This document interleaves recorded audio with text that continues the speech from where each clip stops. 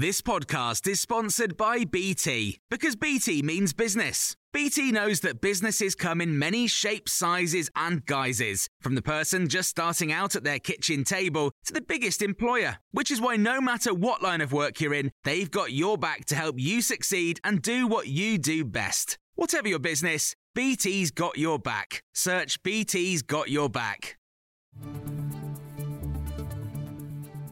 This is the Times evening briefing for Tuesday, the 17th of January.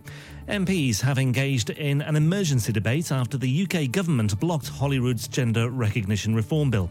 Addressing the Commons, the Secretary of State for Scotland, Alister Jack, said he could not accept any gender recognition law amended by the Scottish Parliament if it has a significant impact on UK-wide equalities matters. He also emphasised that the UK government is not blocking Scotland's gender reform bill lightly.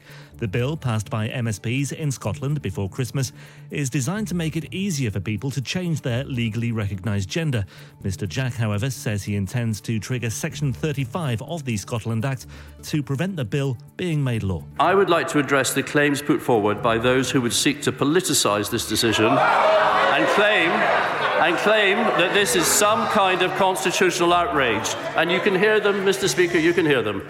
The Section 35 power was included in the Scotland Act, which established the Scottish Parliament. This is the first time the power has been exercised, and I acknowledge that this is a significant decision.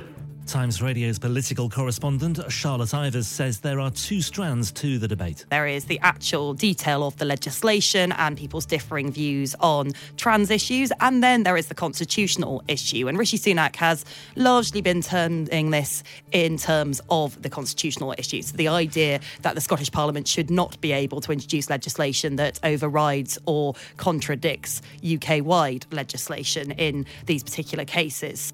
The Home Secretary has warned that further shocking cases involving police officers could emerge after the formal dismissal of David Carrick from the Metropolitan Police. Carrick admitted dozens of rape and sexual offences against 12 women over 2 decades. Addressing the Commons, Suella Braverman urged the Metropolitan Police and other forces to double down on their attempts to root out corrupt officers in a bid to restore public trust. She told MPs this could result in the emergence of more cases as efforts continue to reform vetting processes to stop the wrong people joining the police. Our model of policing by consent cannot work effectively without it.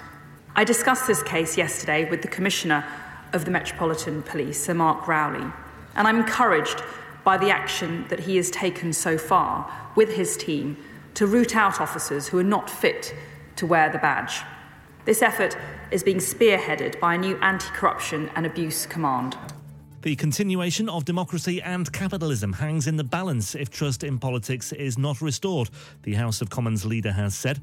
Penny Mordaunt's offered a bleak assessment of public faith in the system in a speech in which she claimed that poorer voters feel the system is rigged against them. She called for greater collective responsibility and better support to MPs amid widely held yet misinformed perceptions. Are they just wrong-uns that we get into Parliament? And there might be a few wrong-uns, but it's not the majority. There are a whole variety of reasons. I've worked with colleagues who have been poorly, mentally ill, suffering from PTSD. In Whitehall, there's no ministerial HR function. And the environmental activist Greta Thunberg has been detained by police in Germany. She's been taking part in protests against the demolition of the village of Leutherat, which is being cleared to make way for the expansion of a coal mine. A spokesperson of the local police force said the 20-year-old was part of a group of protesters that stormed towards the edge of the open cast mine. There's more on all of these stories throughout the day on Times Radio.